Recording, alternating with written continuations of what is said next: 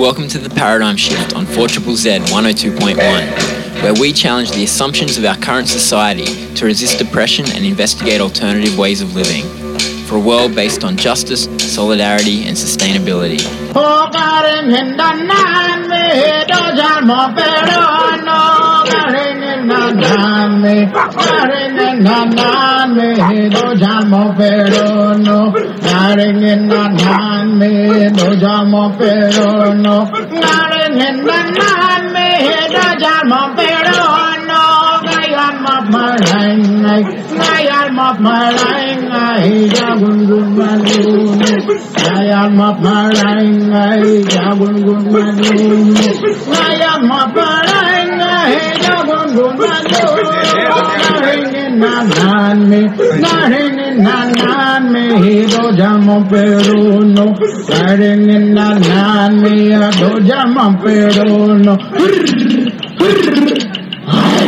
Welcome to The Paradigm Shift. This is Ian. Much criticism has been levelled at Google Greta Thunberg following her address to the United Nations. She has been cast as puppet of climate activists. Scientists addressing climate change have abandoned attempts to persuade people and governments about this science, knowing that their efforts at truth to power are being ignored. No one seriously doubts that human activity is contributing to climate change, which will adversely impact life on Earth. What Greta Thunberg's critics believe, probably wrongly, is that wealth and power will permit them to avoid those adverse impacts. They care nothing for the suffering of others. Is it any wonder that Thunberg does not attempt to address the facts of climate change, but resorts to oratory and rhetorical devices, even some hyperbole and invective to make her point? Lincoln's 77 years ago, Churchill's "We will fight them on the beaches," and Martin Luther King's "I have a dream" speeches are revered as powerful calls to the respective societies to address the serious challenges before them. Are the same oratorical devices to be denied to a member of the generation which will bear the burden of climate change? Today's show is about people of that generation and others who are taking up the fight against the corporate interests of power. We will talk to Andy, who is up at the camp, which is trying to stop the coal from being transported by Adani to the Abbott Point coal terminal. And he'll be talking about lock-on devices and about recent legislation that has been used to outlaw them. So let's go to Bree Collins, who had this to say about the legal situation confronting demonstrators. Can you please introduce yourself? My name is Brianna Collins, and I am from a volunteer-run organisation called Action Ready. We are 3 undergraduate law students, and we aim to improve the legal literacy of activists and protect protesters' rights in Brisbane and the broader Queensland space. Can you explain why non-violent direct action is so important at this time? Well, non-violent direct action is arguably more important now than it has been ever. I mean, we are living in a climate crisis. It's very apparent that the catastrophe is already here and the most marginalised communities are already feeling the impacts. And at the same time, our governments aren't listening. And the Australian government is a notorious example of that, where we are still the world's largest coal exporter. We're becoming the world's largest LNG exporter. Our Prime Minister refused to show up at the UN Climate Summit recently. And of course, this is causing people to feel desperate and to turn to traditional forms of activism, which have historically been proven to be very successful in achieving change. How do current laws inhibit democratic rights? For example, the rights to assembly. There are limitations placed on that. And how do they inhibit what climate activists do? We already have significant limitations to the rights to peaceful assembly. I think a big issue is that we don't have a national bill of human rights to make sure that we've enshrined the rights under the International Covenant of Civil Rights. So it's clear that our human rights and our rights to engage in protest aren't strong enough in Australia as it is, and these new laws are just creating more issues in that area as well. We're also seeing I think a massive sweep across the country of laws being introduced that are aimed at inhibiting protesters' rights, not just in Queensland. Like the Right to Farm Bill in New South Wales and federal agricultural amendment laws are also aimed at targeting protesters who are engaged in trespassing for social causes with higher and stronger penalties all the time. And so what we think is that if a protester is engaging in breaking the law, of course that is going to result in penalties, but there shouldn't be specialised penalties because that person is engaging in breaking the law for a social reason and for a cause of civil disobedience. As a law student, you would understand that laws are often they're interpreted in different ways, and the police force does interpret existing laws in often quite draconian ways. For example, when you apply to have a rally or an event in Brisbane CBD, the police seem to think that what you're actually applying for is a permit to be given from them to the rally or to the event. But when you look at the Peaceful Assemblies Act of 1992, all that act is really requiring of the organisers is the importance of notifying the police and the other relevant authorities that you're going to conduct a rally, and then it's up to the police. If they disagree, it's up to them to go to the courts and to oppose that. So, but they don't interpret it that way. They see it as being, you're just applying for their permission to do something. Do you agree with that analysis that I've just made? Yeah, I think there's a massive issue in the fact that a lot of protesters aren't necessarily aware of all of their rights, and the Peaceful Assemblies Act does allow you to have significant access to peaceful assembly without having to resort to permits, without having to consult with police for that, and that is one of our fundamental human rights as well. And so I'm of the opinion that we need to try and increase the legal literacy of protesters so that we are informed of our rights, because you're absolutely right. Police will not always tell you what your rights are. They will not always be open and candid about what access you have to services under the law. So it's really important that we as activists and we as protesters know those things so that we can then confront police with that information and they can't pull the wool over our eyes in these instances. Recently, I was an organiser of a small rally in Brisbane Square. I was required to notify the Brisbane City Council that we were going to be in that space, and they said, "Okay, that's all right." But what they failed to tell me was that there was a commercial market going on at the same time. So when we arrived there, in our numbers, 100, 150 people, there was no space for us, and we got lucky because the sergeant of police on duty, thinking it was just going to be a small rally, only got a few police along to assist. Now, we needed his assistance because we wanted to have a march and for him to block off the streets. But it was left to his discretion to get around the fact that we had nowhere to rally. And in fact, he made it possible for us to conduct a rally by allowing us on the footpath, which is technically part of the carriageway. But it was actually council that had prevented us from really conducting the rally in the way in which we, saw fit. Do you have any comments on that, the way different authorities are used to inhibit the process of exercising your democratic rights?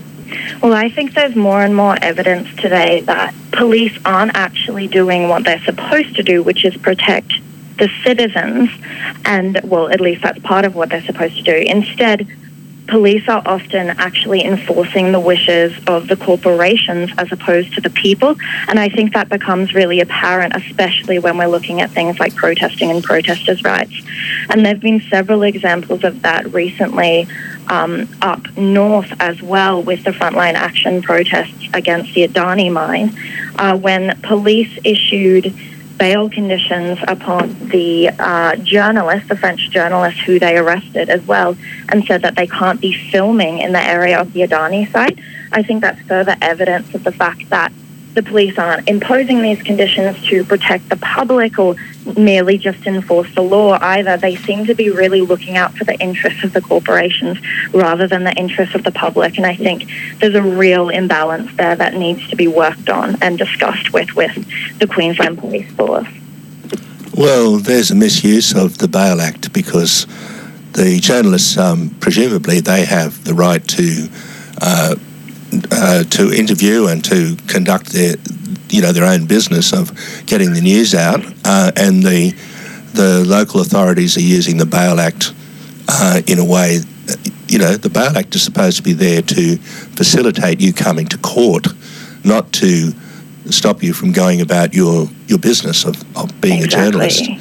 So can you explain or tell us about changes being currently made to laws to deny people democratic rights in these protests that are going on up in near Bowen? So in Queensland, we've recently had announced a new bill called the Summary Offences and Other Legislation Amendment Bill, but its nickname is actually called the Dangerous Devices Bill. And that's because this legislation has come out of false allegations that have not been proven that peaceful protesters have been, quote-unquote, booby-trapping traditionally peaceful look-on attachment devices. So basically this new piece of legislation is targeted at what they're calling dangerous attachment devices. That includes things like sleeping dragons and dragon's dens, but also monopoles and tripods. And could you just explain what those devices are? Just the dragons and the monopoles? Sure. So they're calling them sleeping dragons and dragon's dens. So sleeping dragons are devices, metal tubes that you put your arms inside to lock on to different equipment, and dragon's dens are where the metal tube is inside a concrete barrel. And so they're claiming that those devices have been booby-trapped with dangerous goods.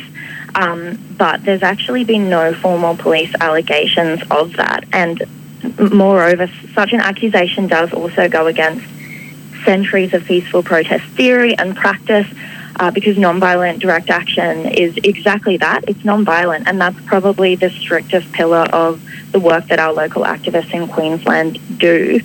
So it's kind of a very worrying accusation, and it's worrying that laws are coming out of fabricated evidence as well. Yeah, and sorry to interrupt, but when you say dangerous to whom? Well, they're arguing that they're dangerous to the emergency service workers who are having to remove activists safely from these devices, and also arguing that they're dangerous to the public in general.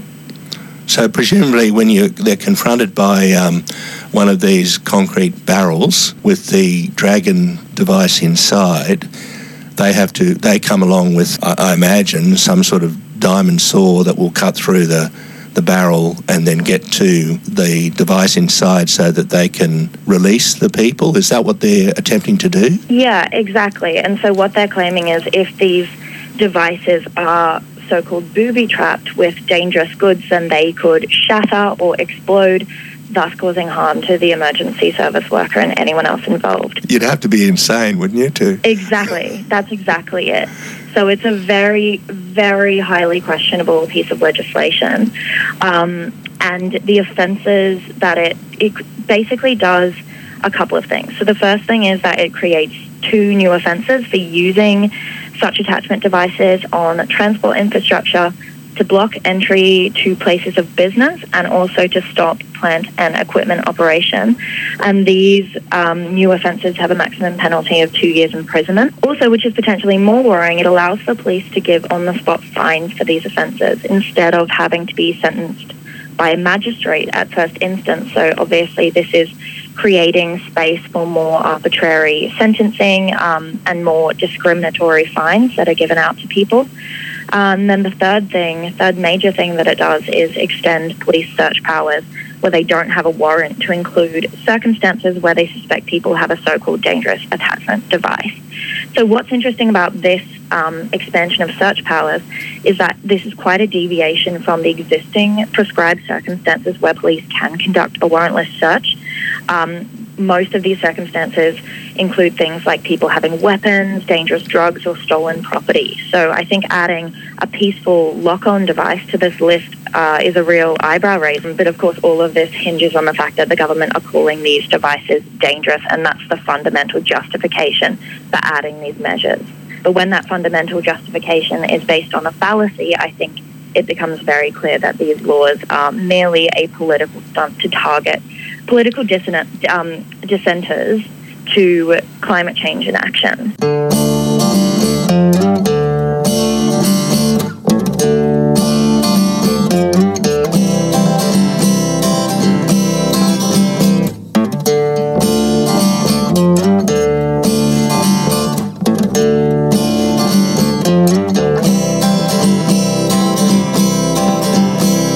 Sleeping under a monster machine. You're sleeping under a monster machine, in a place where fairies used to dwell, in a forest so old and so serene. Now it's gone to hell. You're sleeping under a monster machine.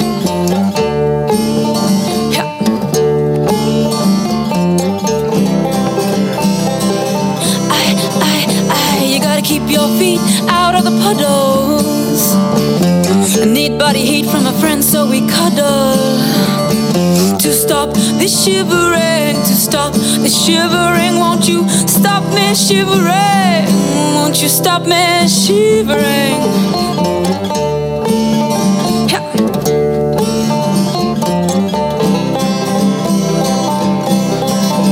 'Cause you're locking on, you are locking on, you are locking on to the tracks of the super axe hacker. And like the Lorax, you are screaming for the trees, you are screaming for the beasties, you are screaming for this mountain stream, for humanity.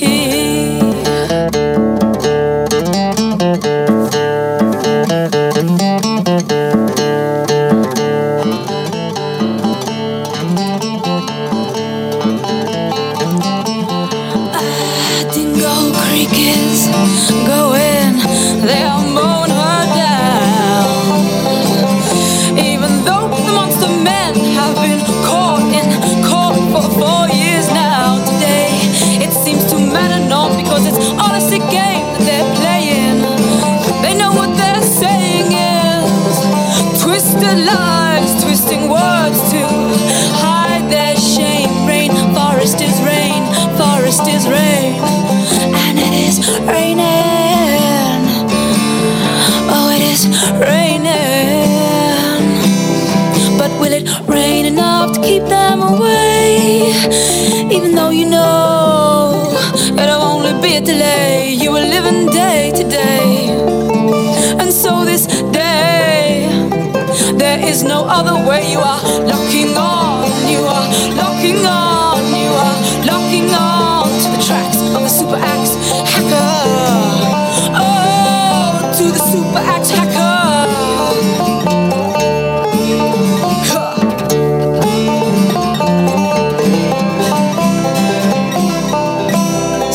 Sleeping under a monster machine. You are sleeping under a monster. Now it's 4 a.m. Oh, it's so icy up here on this mountain mist rolling in. Roll over, snuggle in for just one more second. But wait, is that light I see shining through the debris of the hacked up trees? Headlights bright, here they come. Oh, headlights in the morning light. The action's on, you are locking on, you are locking on, you are locking on to the tracks of the super axe hacker. Oh, to the super axe hacker. Yeah.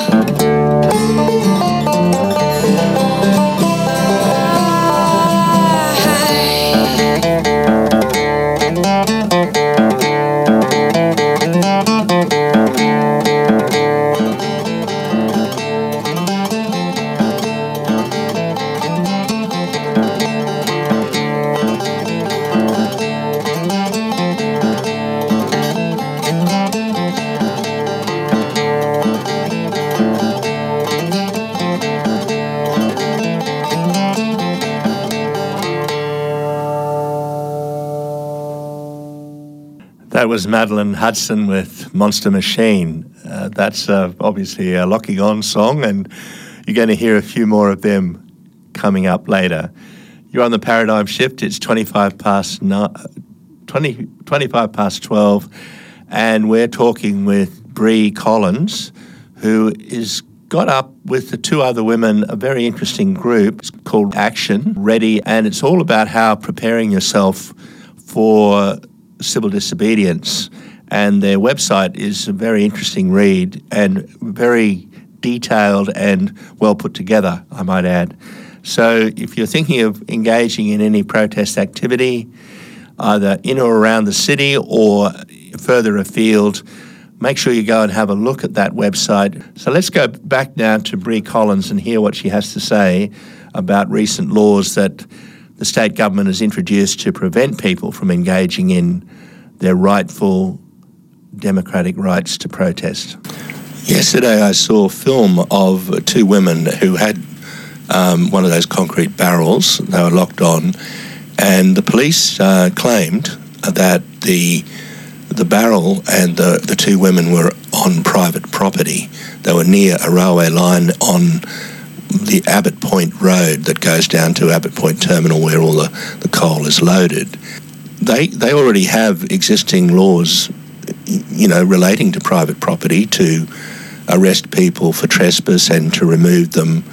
Mm-hmm. So, what do you think the objective of the government is to add to those already existing quite strong laws?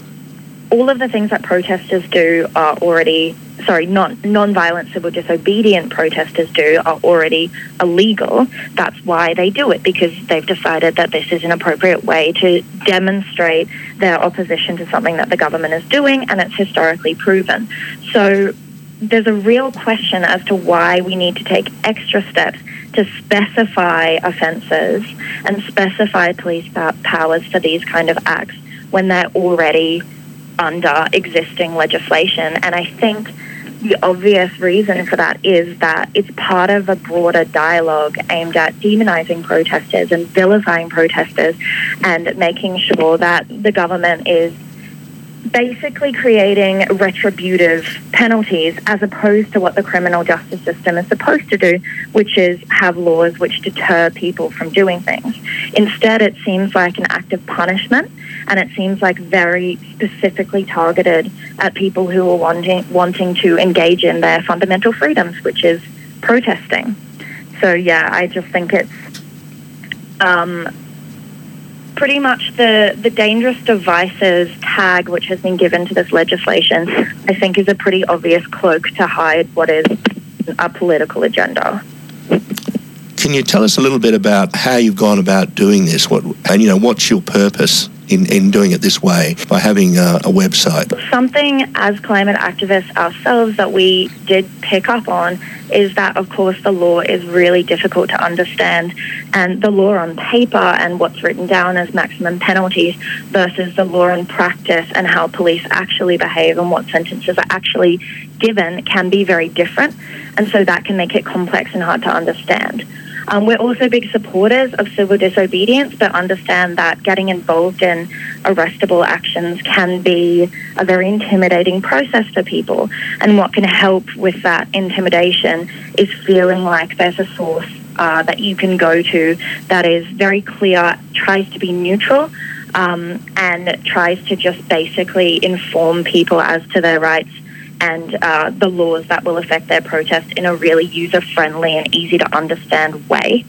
So I think one of the major reasons that we formed as a small organisation is realising that there needed to be a voice in the movement which wasn't necessarily encouraging people to get arrested because there are already powerful voices doing that, but instead was just a voice to inform and help improve the legal literacy of activists in general. So that's why we started with the creation of the website. And truly, when we began, we just thought we'd put the website out into the world, let people interact with it as they will, and kind of get on with our lives. But of course, recently we've just been seeing so many new laws be proposed which are targeted at activists. We've seen the dialogue change, and people like Peter Dutton last night making comments like climate protesters should be cut off from welfare and they should have mandatory jail time. And we're realizing there's a need for a strong voice to be talking about these issues, helping to normalize civil disobedience as a legitimate way to interact in our democracy, but also make sure that we're not tolerating this rhetoric from the government which is impinging on people's civil rights. So that was why we formed, and that's sort of our objective, to, in a more micro way, help create legal resources for activists, which are really easy to understand, downloadable, easy to use. And then the second thing is more proactively campaign for our civil liberties and freedoms. And part of what we're doing to try and do that is build a bit of a bridge between the activist community and the law community. Because the law community have powerful voices. They also have powerful skills which can be employed by activists involved in civil disobedience. But there's also a large misunderstanding between the activist culture and the law culture, of course. They're incredibly diverse, different backgrounds. So what we're trying to do is sort of build a mutual understanding in that space, being law students ourselves and being climate activists, so that we can build a bit of an alliance and hopefully a really strong infrastructure of legal support as the climate crisis gets more and more intense, and thus engagement in civil disobedient activism gets more and more intense as well. Much criticism has been levelled at Greta Thunberg following her address to the United Nations last week. She has been cast as a puppet of climate activists. Could the same criticism be mounted towards people who are in the law, just become a device for climate activists? I think that's a really big issue. Lawyers' ethics tend to say that the lawyer should be morally neutral so that they can be an instrument or a tool of the law that can be picked up, argued by any moral cause that is out there in the world, and thus used in our adversarial system to create an argument and defend the client's interest, with a special duty to the court as well. But what we talk about and how we sort of justify our work to lawyers who are interested in this space but are concerned about legal ethics is that the claim of moral neutrality of lawyers who just, get picked up by a wealthy corporation or who get picked up by government is actually a false claim.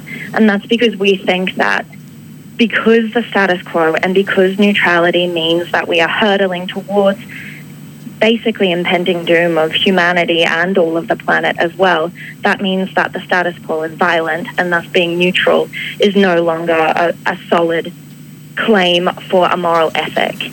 And what's more is that even though on paper and in theory, any old person with whatever moral cause they have can pick up a lawyer and use that lawyer to argue their cause, what happens in practice, of course, because of inequality, gross inequality that we see, and a limited lack of access to justice, is that the people who can pick up the good lawyers and pay for the good lawyers are the people who have the money and have the power already. The people who can't do that are the people who often have the social causes which are aimed at change rather than keeping the status quo as it is. So already there's a massive imbalance. And so our understanding is that lawyers as well need to help rectify that imbalance. Last week after the show, I went along with some rainforest activists to an AGM of an Australian mining company, and we went to this big high tower in the CBD, and the two rainforest activists that I was with, they had proxies to actually attend the annual general meeting of this company and to raise their concerns about how mining for copper is destroying the rainforests in Latin America. And of course, during the course of of going there, we were challenged by the people who were organising the AGM. Now, they were lawyers. They were the big corporate lawyers you were talking about. And I've got to say, we were kicked out of the building. The proxies were ignored. The security people were far more pleasant than the actual lawyers representing these companies. And so there's a tension within the law itself, isn't it, where you do have lawyers who just unabashedly are just guns for hire, where ethics really doesn't enter into it at all. They'll use whatever means they have available to themselves to advise their clients about ways of getting around the law. That must present a real problem for people who want to be ethical in their dealings with the law. I think absolutely, and I think a lot of people engaged in studies of this area of legal ethics would agree that the interest of the client has very much overtaken what is supposed to be a balancing act between the interest of the client, the duty to the court, and also a broader public interest as well. And I think a lot of that is because of the corporatization of not just the legal profession, but a lot of different professions. And so it really has become in some ways a tool of money making rather than what I think it used to be, which was something which had more claim to a professionalism and a certain dignity. More and more, I think we're seeing that lawyers are just being co-opted by corporations, and like you say, the lawyers are just doing absolutely whatever it takes for these corporations to get the result that they want, and a lot of that is driven by money. And a lot of that as well means that lawyers aren't actually living up to what is their fundamental duty to the court. So I think that's a massive problem in the legal profession, and something which needs to be worked on in the legal education as well, because I study law at UQ, and it's a fantastic university, and I've learned a lot there, but there is such a push of students towards a corporate career, and there is very little direction for students like myself, Anna and Claire, to take a more alternative path and to work in community law. There are opportunities, but they are much fewer, and you get a lot less. You get your hand held a lot less in getting there, and you really do have to fight the tide a little bit to get out of the corporate stream. Great. Thanks very much, Bree. Is there anything you'd like to add? I think I'd just like to add that when it comes to the bill, if people are concerned about this like we are and want to do something, please do make a submission on the bill. So public submissions are open until the 8th of October. You still have a couple of days to make one, and we've made a really easy-to-use template and guide, and that's posted all over Action Ready's Facebook page and also on our website, which is www.actionreadyqld.com under the Take Action menu. And then, of course, the other thing you can do is talk to your friends and family. I think we've all got a lot of work to do to counter mainstream media and communicating that civil disobedience is a legitimate way of participating in our democracy and has proven historically effective at guaranteeing many of our current rights and freedoms. So these bills are an inappropriate infringement on these rights and really are reminding Queenslanders of the Joh Bjelke-Petersen era, I think. So that's a really good talking point for your parents and family members who might not necessarily agree with climate protesters, but should agree with the fact that we have fundamental protesting rights and we need to hold on to those as one of our key values in Queensland. Hate the Liberal Party with a passion deep and hearty, so I voted for the Labor Party man. But the lying little weevil turned out just as bloody evil. It's clear he's out to break us if he can. So this time I was keen, I went out and voted Green, and the good old coalition went and won. If you want to change the laws, then the power's mine and yours, and I think it's time to go and have some fun. Oh, banner drops and lock-on pipes, tripods and canoes. A smoking at the cop shop nearly always makes the news. We can safely leave the violence in the hands of the police and go and make some music in the forests and the streets. I want to make things better, so I think I'll write a letter that a junior clerk can place upon a shelf. But still the trees keep falling, I can hear the forest calling, so I'll have to go and save the thing myself.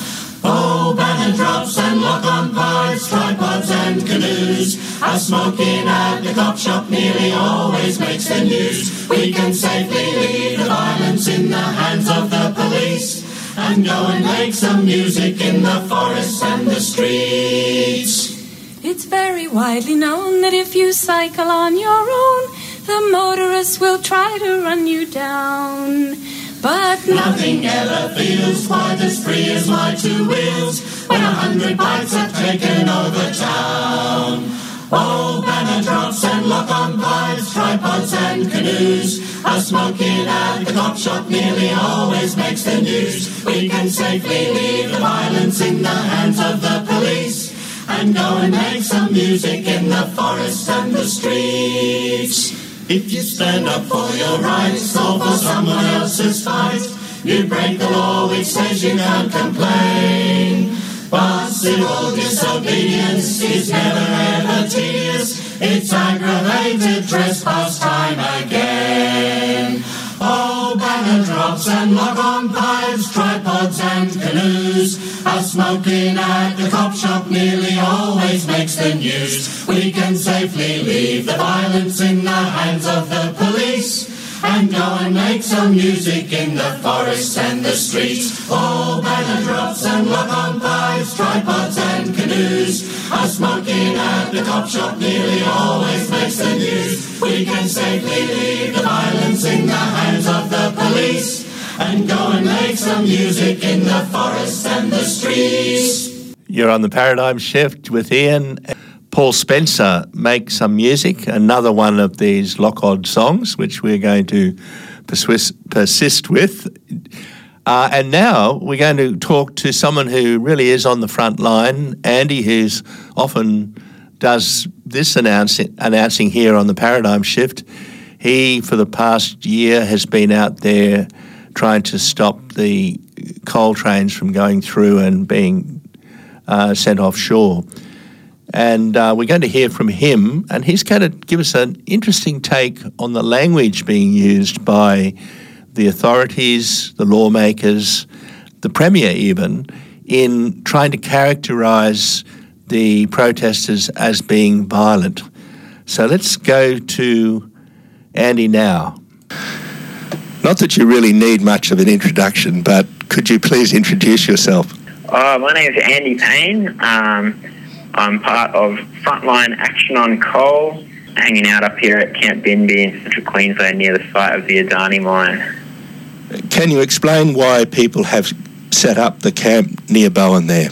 Would be familiar with the Adani's Carmichael mine, a huge mine which is predicted to dig up, if it goes to completion, over 2 gigatons of coal, release over 4.5 million tonnes of carbon dioxide, disrupt 28,000 hectares of land and use over 10 billion litres of water a year.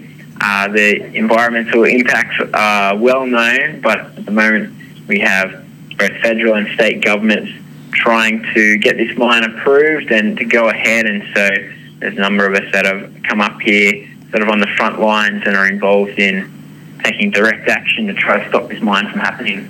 Clearly the government and Adani are trying to frustrate your attempts. How are they attempting to frustrate your blockading? In Australia, there's been a number of campaigns of blockading for environmental reasons, and there's been techniques that have been developed in that time to enable people to do that, to make you harder to remove from the site where you're stopping work. And so things like locking your arms inside a steel pipe or inside a concrete barrel, or using a bicycle D-lock around your neck to close a gate, things like that. These are techniques that have been used quite successfully, and the Queensland government, with support of the Queensland Resources Council, who were involved in drafting the legislation, have come up with this idea of the offences involving dangerous attachment devices, aka the lock-on laws, which, even though it's already illegal to stop work by locking yourself to some machinery, these would seek to add new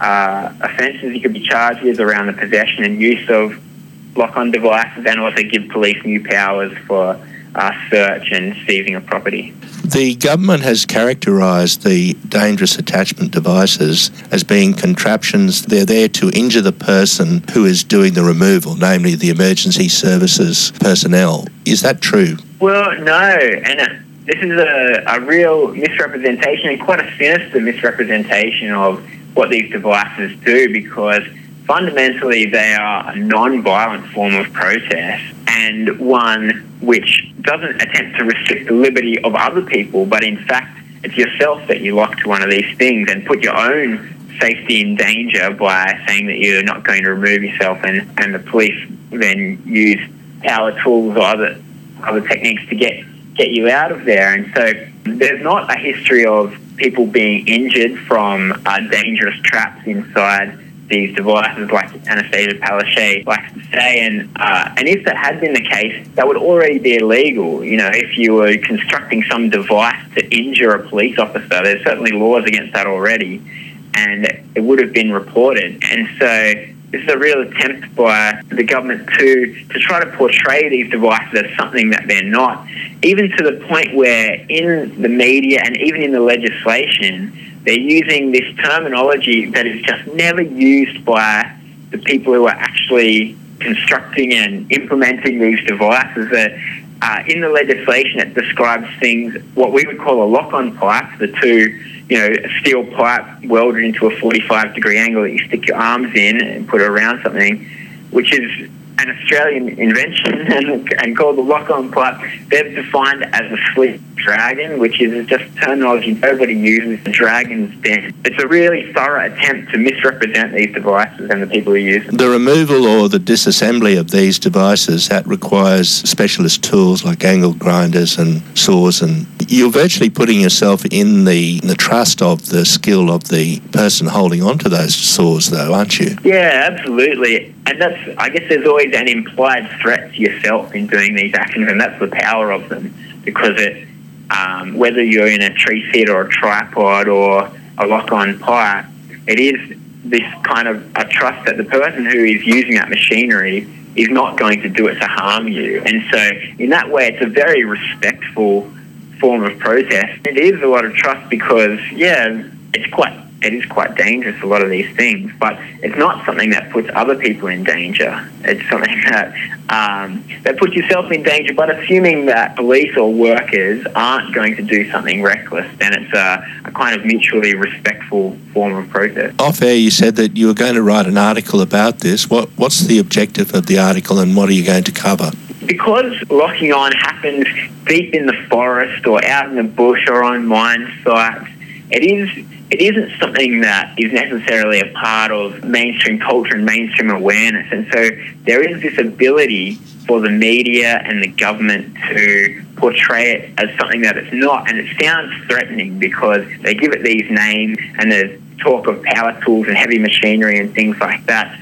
And so for me, as somebody who's been around environmental protests, been around direct action, and these devices are very much a part of my experience, I really want to kind of normalise the use of these devices and bust some of the myths, and as well provide a bit of historical context, because locking on is a great Australian political tradition. And I want to go back to Muriel Matters, who was an Australian suffragette born in South Australia, which was one of the first places in the world to give women the vote.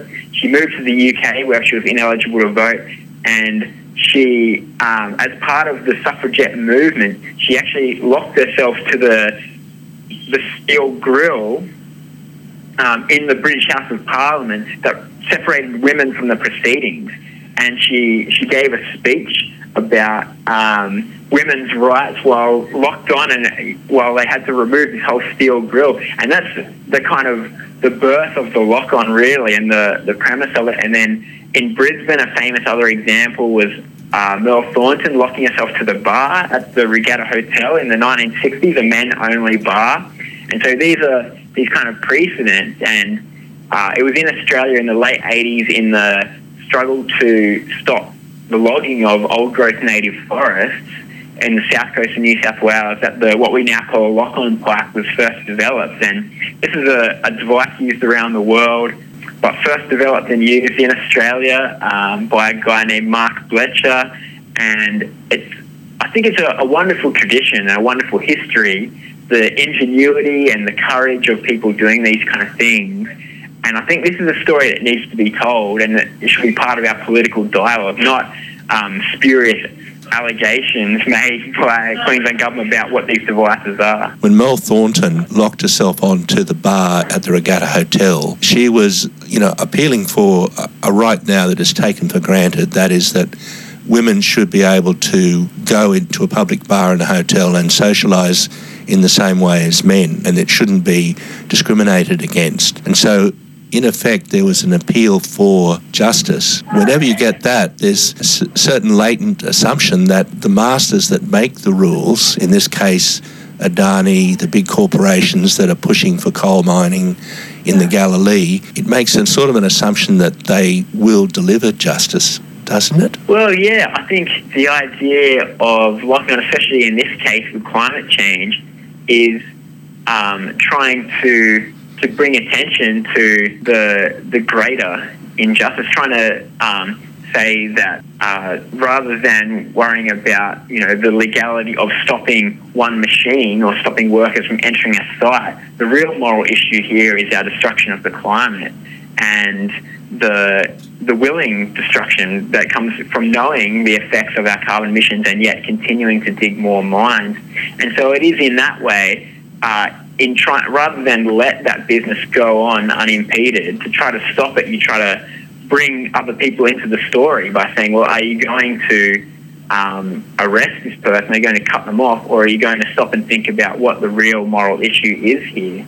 And so I think there's an economic case as well. If you say for Adani, say, well, if you're going to try and build this mine, you're going to continually be disrupted by ordinary members of the public who don't want it. And so there's a kind of show of strength in that as well. But it is also an appeal to the morality of government and the businesses involved. In the past week, Greta Thunberg, she's been criticised for not addressing the facts and being too emotional in her speech and moralistic to the world leaders of the UN Climate Action Summit. She made her plea to the UN, but she immediately became open to attack from both those leaders and also the media. Do you see the same thing happening with the climate change activists on the ground there in the camp where you are? Yeah, well, I think it's a moral issue. I think the science is there. The science is clear, and nobody with a rational view is arguing with the science anymore about the effects of our coal mining and fossil fuel industries. And so I don't think that case has to be made. What has to be made by everyday people who aren't necessarily qualified scientists is a moral case that says the way we live needs to change because of the effects it's having on others, other species, other people, other nations, and so I think that is the political space we need to occupy, to try to convince people, rather than the facts, which I think is beyond doubt now, try to convince people of the necessity for change and the hope of a better future that would come from changing. Greta Thunberg, just to carry this on a little bit, she resorted to oratory and rhetorical devices, and even maybe some hyperbole, and certainly some invective towards the UN leaders to make her point.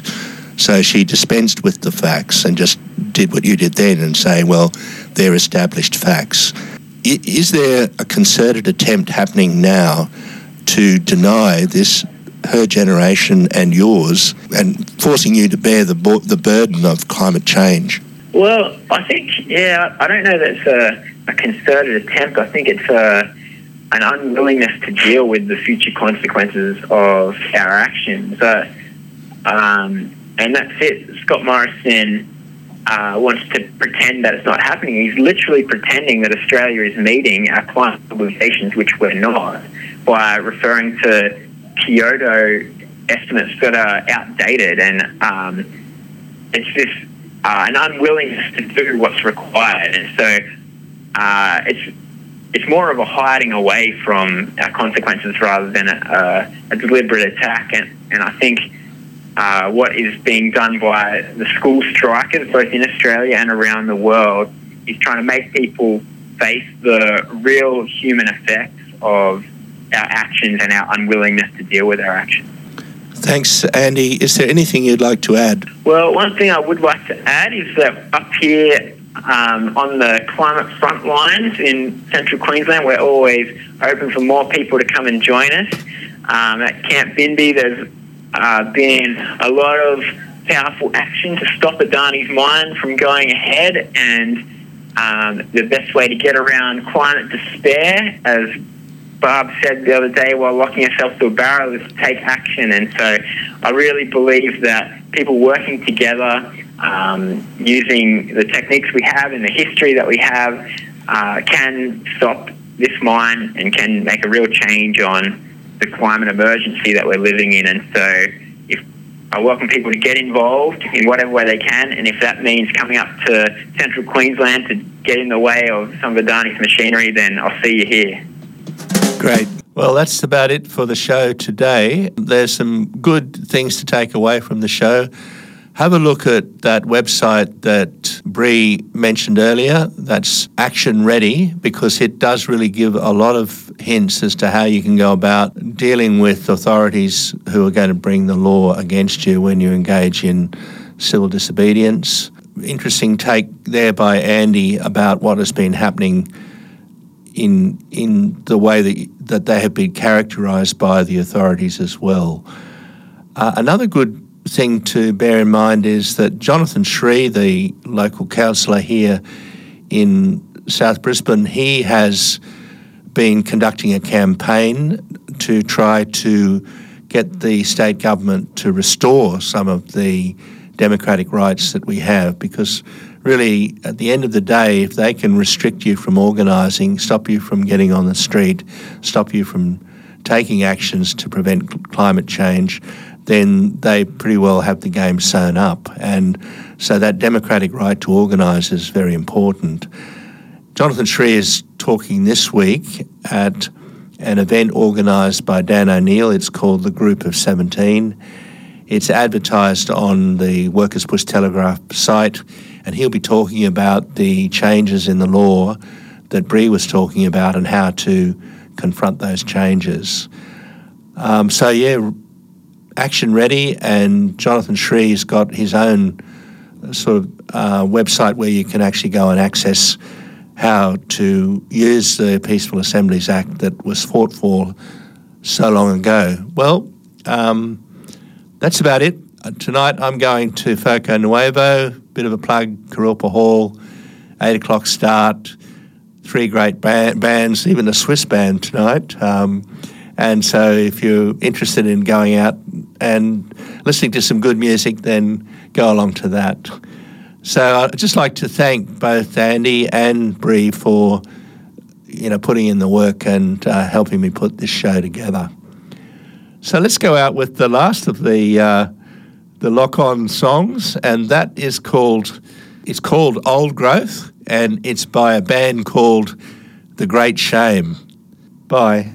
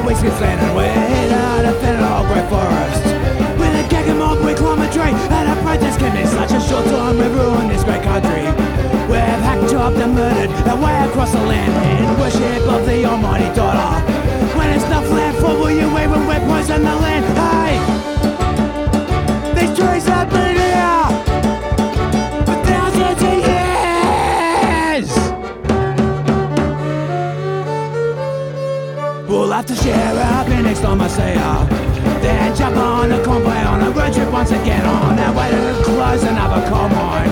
And a Pokemon will draw a line, set a protest can be been drilling holes across the country. Cracking water tables, it's time they make a stand. So we're out to support the local farmers. Screaming like the guy, you don't welcome me, but I understand, hey! These trees have been here for thousands of years!